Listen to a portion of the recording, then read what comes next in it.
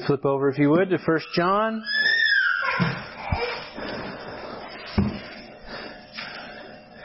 1 John chapter 5, and we will be taking a break from Galatians this morning for reasons I will explain in a moment. But let's pray before we get into God's Word. Father, your Son's apostle John once wrote to the saints in order that they could know that they had eternal life. We want to know that we have eternal life. And sometimes we doubt the efficacy of the blood of your Son. Other times we question our election, forget your promises, or neglect your sweet means of grace. Sometimes the light of the indwelling Holy Spirit becomes dim and faint for us and clouded by our own affinity for sin. God, I ask that by your word and spirit and the sacrament to follow, you would help us to know that we have eternal life. Not by a confidence in our own staying power, but through a deep and abiding awareness that you preserve those who you call your own. And such we are by your grace. In the name of our Savior, Jesus Christ. Amen. We stand for the reading of God's Word. 1 John chapter 5, verses 11 through 13. I'll read aloud if you would join me quietly. And this is the testimony that God gave us, eternal life. And this life is in His Son. Whoever has the Son has life. Whoever does not have the Son of God does not have life. I write these things to you who believe in the name of the Son of God, that you may know that you have eternal life. Amen. This is God's Word. You may be seated.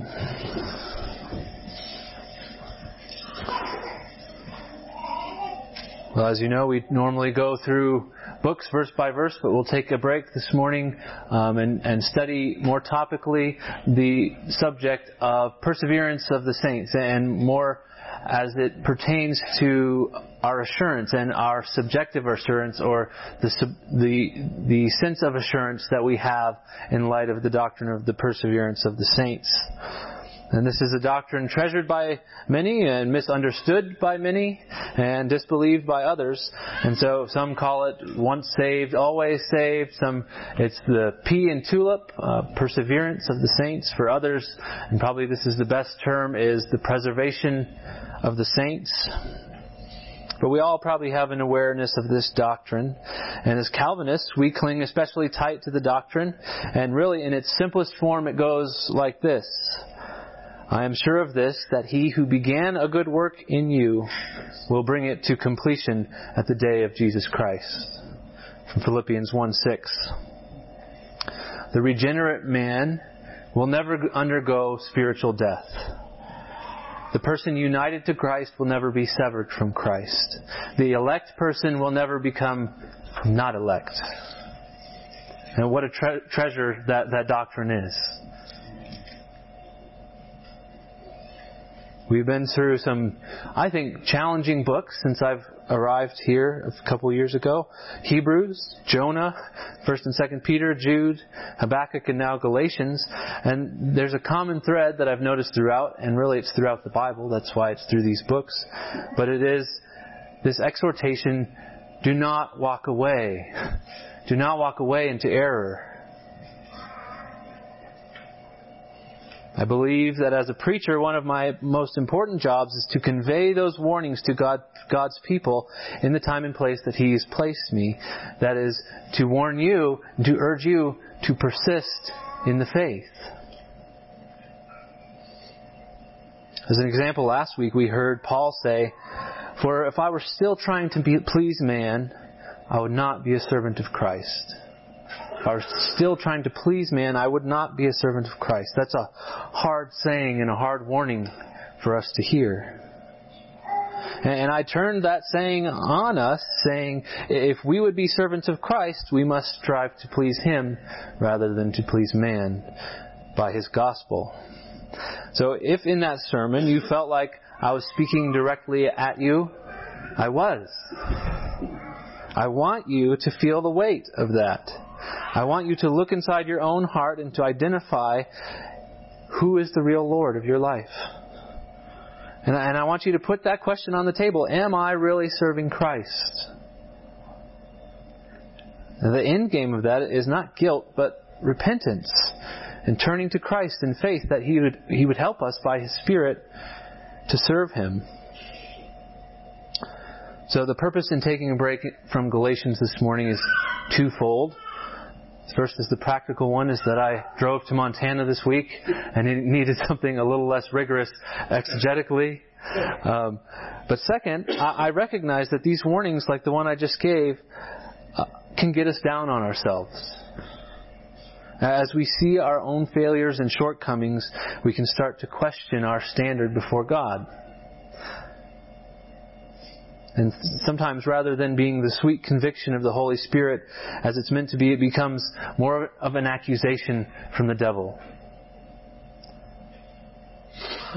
And that's the last thing I want. So this morning, I hope that you will be encouraged as we study this doctrine of assurance and perseverance of the saints. And that if you are truly in Christ, you will know even just a little bit more that you do have assurance in Christ's blood. So I want to begin this morning by examining these things. And I want to start with what the Puritans would call obstacles. Things that get in the way, that hinder us from believing the perseverance of the saints, from believing that we can have assurance. Now we could, if I were a true Puritan, I would have 20. But I have three for this morning. 3 or 4. I can't remember. The first is that we see darkness in ourselves. We see darkness in ourselves. Paul told Timothy, in latter times, some will depart from the faith. So, what is there to say that I'm not going to be one of those people? How do I know I'm not going to depart from the faith? Nothing I can identify in myself gives me confidence that I won't be one of those people. In fact, I can identify things in me that would incline me to think I could totally be a Judas. There are real dark places within my soul. And now, if you feel the same way that I do about the dark places within your soul, I think that you're well on the road to assurance. The person who says, I could never betray Christ, that person is in the most danger. If I could fall away, I absolutely would fall away. But assurance is not a confidence in the work of my own ability to stand strong, say in the face of persecution or in the face of doubt. But it's a confidence in the work of God's grace in my life. If you're a person who loves the doctrines of grace, I commend to your reading the Canons of Dort. They get less press than the other Reformed confessions, but they're wonderfully rich and pastoral and are immensely helpful. And if you struggle with your own assurance or to articulate the doctrine of preservation of the saints to your friends and family or with any of the other 5 points, I recommend digging into the Canons of Dort. The Canons of Dort, just as a brief summary, were a response to the Arminians or the Remonstrants who brought these 5 sort of qualms against the Calvinistic system. And this is their response to these remonstrants.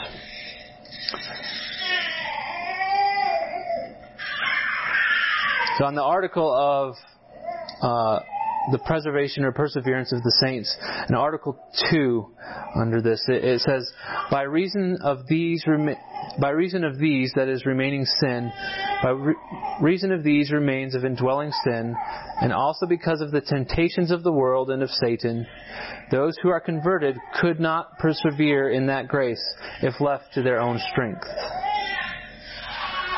But God is faithful, who having conferred grace, mercifully confirms and powerfully preserves them therein to the end.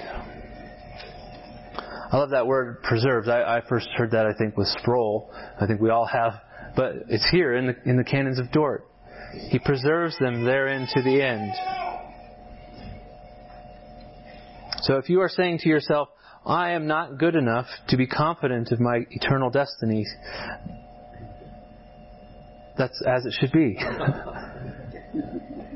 Get your eyes off yourself and onto the grace of Christ. That dark guest within should grieve us, and we should labor to evict him at every opportunity. But our preservation is not a condition based on our personal holiness. Identifying the darkness is the first step in causing us to look outside of ourselves for assurance of salvation. God is faithful to preserve sinners. A second obstacle.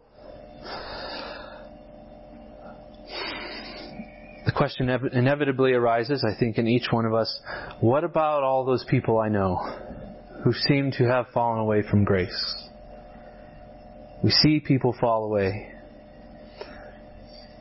How many times have we witnessed in our family and friends people who seem to have a firm grasp of the gospel, maybe even bear much fruit, a missionary, a pastor, just somebody we respect and look up to,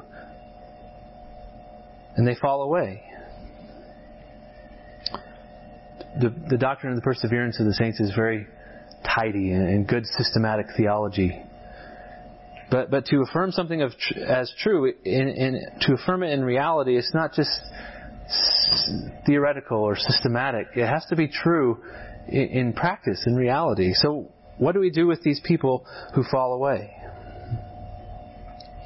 Do they definitively prove the doctrine of perseverance untrue? And it's very painful for us when we see this happen. And I think it should hurt. Sometimes we get desensitized or numb to it. But to be cavalier or jaded about apostasy is not an appropriate response. Well, the Bible tells us to expect it. I can't do anything about it. Well, I'm just not going to get too sad about it.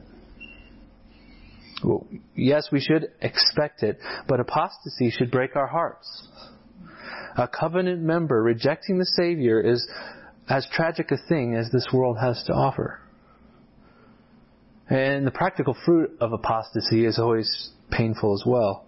A husband leaving his family because he's selfish. Adultery, divorce, a child living in sin, separated from the body of Christ. Division in the church. Apostasy yields a bumper crop of toxic fruit. And more sad and more offensive to those in the family of God is that they are trampling all over the blood of Christ as they walk out the door.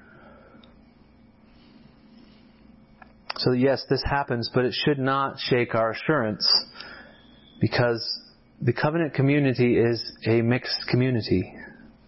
Jesus taught us that the kingdom of heaven includes wheat and it includes tares.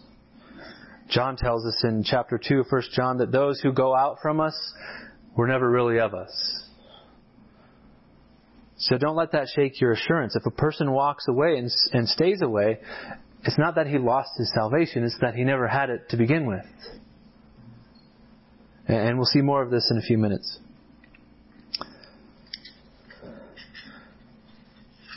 Now there are some texts that cause us to question the doctrine of perseverance. And that's our third obstacle this morning, is that some texts do give us pause. One such text, and I'll ask you to turn there, is Hebrews 10, 23 through 31. This is a text that makes us think for a moment. The author to the Hebrews says, "Let us hold fast the confession of our hope," beginning in verse 23, "without wavering, for he who promised is faithful. And let us consider how to stir up one another to love and good works, not neglecting to meet together, as is the habit of some, but encouraging one another, all the more as you see the day drawing near. For if we go on sinning deliberately, after receiving the knowledge of the truth, there no longer remains a sacrifice for sins, but a fearful expectation of judgment, and a fury of fire that will consume the adversaries. Anyone who has set aside the law of Moses dies without mercy on evidence of 2 or 3 witnesses. How much worse punishment do you think will be deserved by the one who has spurned the Son of God and has profaned the blood of the covenant by which he was sanctified and has outraged the Spirit of grace? For we know him who said, "Vengeance is mine, I will repay." And again, the Lord will judge his people. It is a fearful thing to fall into the hands of the living God. It's striking. I would typically apply that last phrase. It is a fearful thing to fall into the hands of the living God to people who aren't in this room, to unbelievers. But notice what he says right before. The Lord will judge his people. He seems to be saying here, make sure to persist, to stir one another up and encourage one another, and do not fail to meet together. Why? Because those are the things that God has given, His means of grace to help us persist in the faith, to not fall away. And the person, he says, who has received a knowledge of the truth but persists in unrepentant sin can expect judgment, because he spurned the Son of God, profaned the blood of the covenant.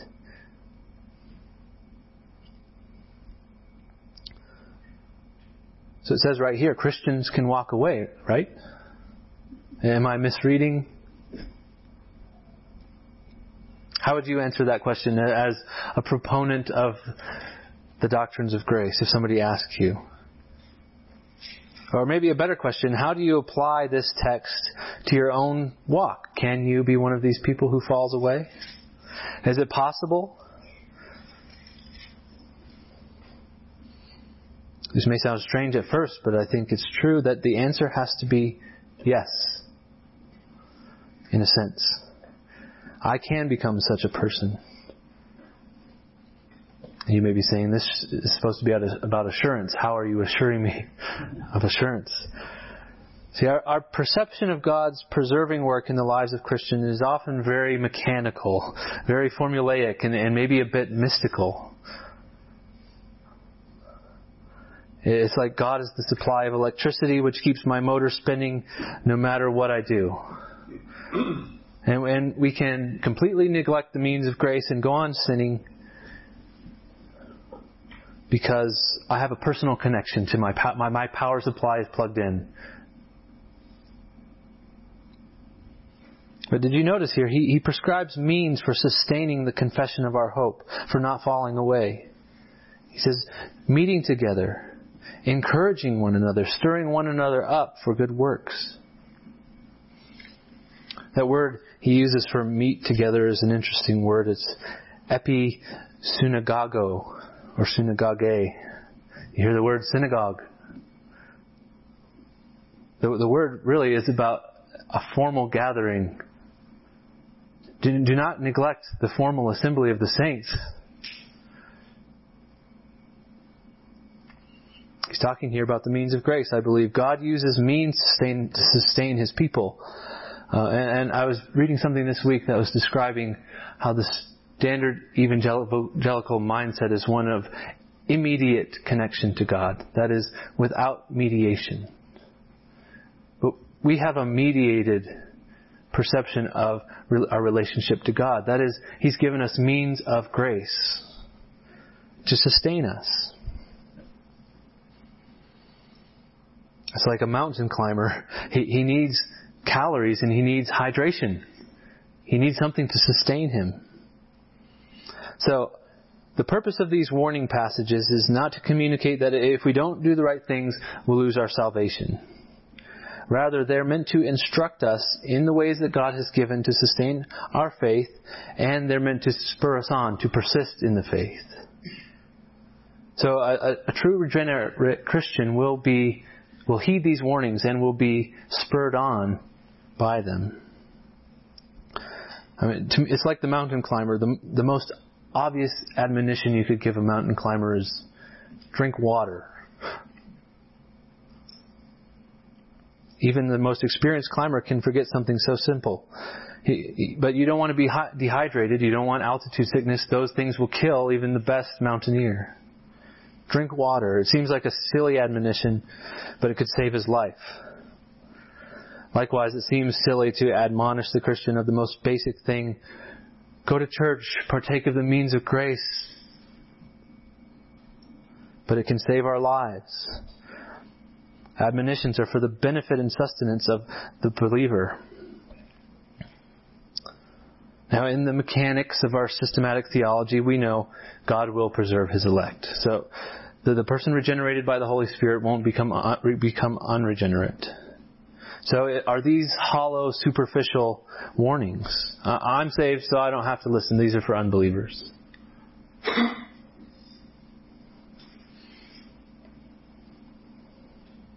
And to answer that, I think we have to return again to the idea of the wheat and the tares. The covenant community has always been a mixed community, true and false confessors. So this warning serves to warn not just them, but the whole covenant community, of which no one but God can discern individual hearts. So for some, these texts will be a warning they never heeded, and it will compound their judgment. For others, it will be that splash in the face of cold water that they needed. God's grace to them to sustain them. I think you'll find that's true of all these warning passages in Scripture. They serve to sustain the elect, convert the unconverted covenant member, and condemn the false confessor. They do not stand in conflict with any of the promises of God to preserve those who are His. And in fact, they're a means to that end.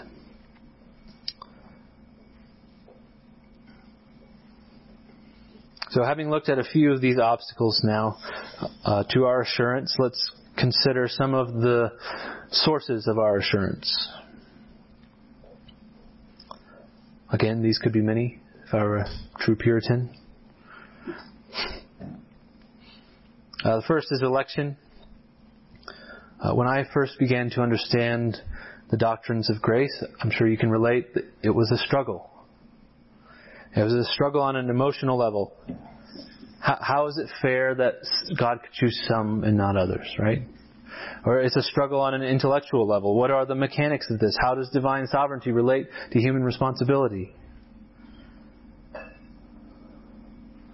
But I think if God's decree of election is merely a philosophical exercise, we're missing out on the warmth and the comfort that the doctrine of election provides. Ephesians says, in love, He predestined us to adoption as sons through Jesus Christ, according to the purpose of His will. We're adopted. We're members of God's family because He set His love on us from the foundation of the world.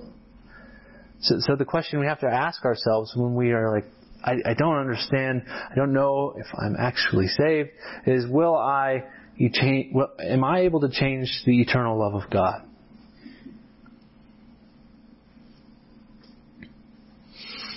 Peter began his first letter by addressing the saints as elect exiles according to the foreknowledge of God. God did not foreknow us in the sense of looking down the corridors of time to see who would righteously choose Him, but in the intimate sense that before I was ever born, He knew me and loved me and chose me. Before I could do anything good to earn His favor, He placed His love on me. And that's a seal which cannot be broken. We know well the golden chain of redemption, Romans 8:29-30. For those whom He foreknew, He also predestined to be conformed to the image of His Son, in order that He might be the firstborn among many brothers. And those whom He predestined, He also called. And those whom He called, He also justified. And those whom He justified, He also glorified. So, where in that golden chain can we identify a weak link?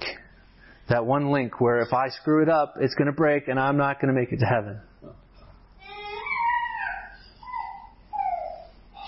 Paul is so certain of the sturdiness of the chain that he speaks in the past tense. Even glorification is as good as done. Those whom He foreknew and predestined, He glorified. It's certain. Of course, we have a great many sins, and they grieve the Father. The confessions, the Westminster Confession, the Canons of Dort, they speak of feeling the displeasure of God as a result of sin. Our experience of grace may be removed for a time, but He will not allow His children to go on perpetually in unrepentant sin. He will always bring us back. So God's sovereign decree of election is such a warm and practical doctrine if rightly understood and applied. And we will sin against our Father, and that is sad. But no bad thing we will ever do will break the golden chain of redemption. We will not undo the love with which we have been foreknown, predestined, called, justified, and glorified. I think the natural next question, of course, is, that's great, election sounds good, but how do I know I'm elect?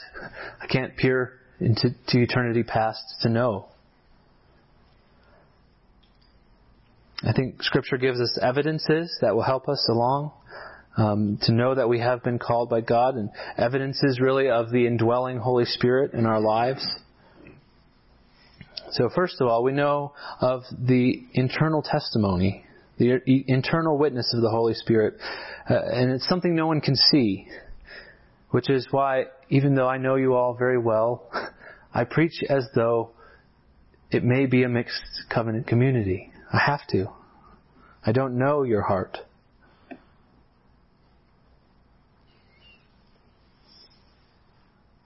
I think we'll be shocked on Judgment Day. On the one end of those people who we thought, there's no way. And they're counted with the sheep. And then those people we looked up to, and they're with the goats. But I think we can have confidence in ourselves about our own standing with God. I think we can have that confidence and know for ourselves by the internal witness of the Holy Spirit. Romans 8:16, the Spirit Himself bears witness with our spirit that we are children of God. So the person indwelt by the Holy Spirit, regenerated by the Spirit, knows he's been made a child of God. The Spirit comforts us. He reminds us of Christ when we are in doubt.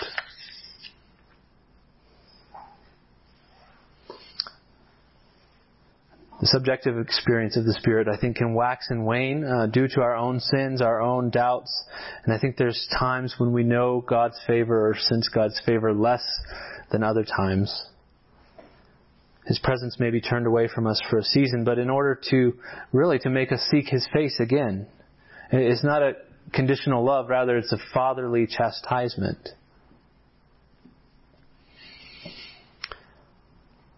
The Bible also gives us several evidences which are more tangible, more visible in the believer, which we can observe within ourselves, and that will bolster our confidence that we are indeed of the elect. For one thing, he tells us that we become new men regenerated by the Holy Spirit. And there are fruits to that, fruits of the Spirit. The fruits of the Spirit, or the fruit of the Spirit, is love, joy, peace, patience, kindness, goodness, faithfulness, gentleness, self-control. Do we exhibit these qualities? That's something we have to ask ourselves when we are making our calling and election sure. Do I love God and neighbor? Am I happy? Do I have joy in the Lord? Do I know peace with God? Does that translate to peace with men? Am I slow to anger? Am I willing to wait on the Lord? Am I kind and charitable to the people around me? Am I faithful in undertaking the duties to which God has called me?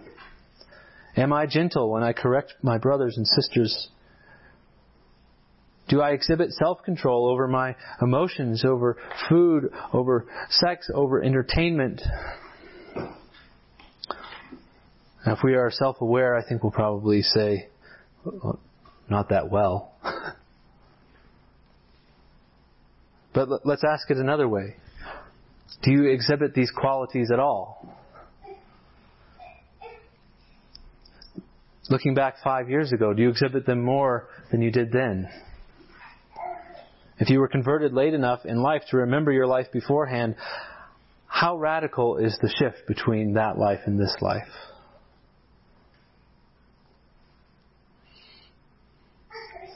So I want to encourage you that if you have grown at all in the fruit of the Spirit, that growth did not come from you. came from somewhere outside of you. So the Spirit is working, and I want you to live in that assurance as you seek to grow more and more in it day by day. One more major evidence that the New Testament gives, which we can use to help us find our assurance, is that we love the brethren. Do you love the brethren? This is perhaps the major point of 1 John. 1 John 3:14, we know that we have passed out of death into life because we love the brothers. Whoever does not love abides in death. Do you love the brothers? Do you desire fellowship with the saints? This is different than asking, do you have Christian friends? I hear so often people like searching for churches based on demographics. Well, that church doesn't have anyone my age, so I can't go there. They don't have kids, so I can't go there. Well, there are no young Christian women there, so I can't go there. Well, I'm looking for a Christian community where I fit in. Problem is that the church is not a social club, it's a family. And the question is not, do I like the personalities of the people in the family of God? The question is, do I love the brethren? Do I miss their fellowship when I'm not with them? Do I want to live in relationship with them? Do I value their input and correction? Do I want to serve them, not just get something from them? Do I want to encourage them in the Lord as well as to be encouraged?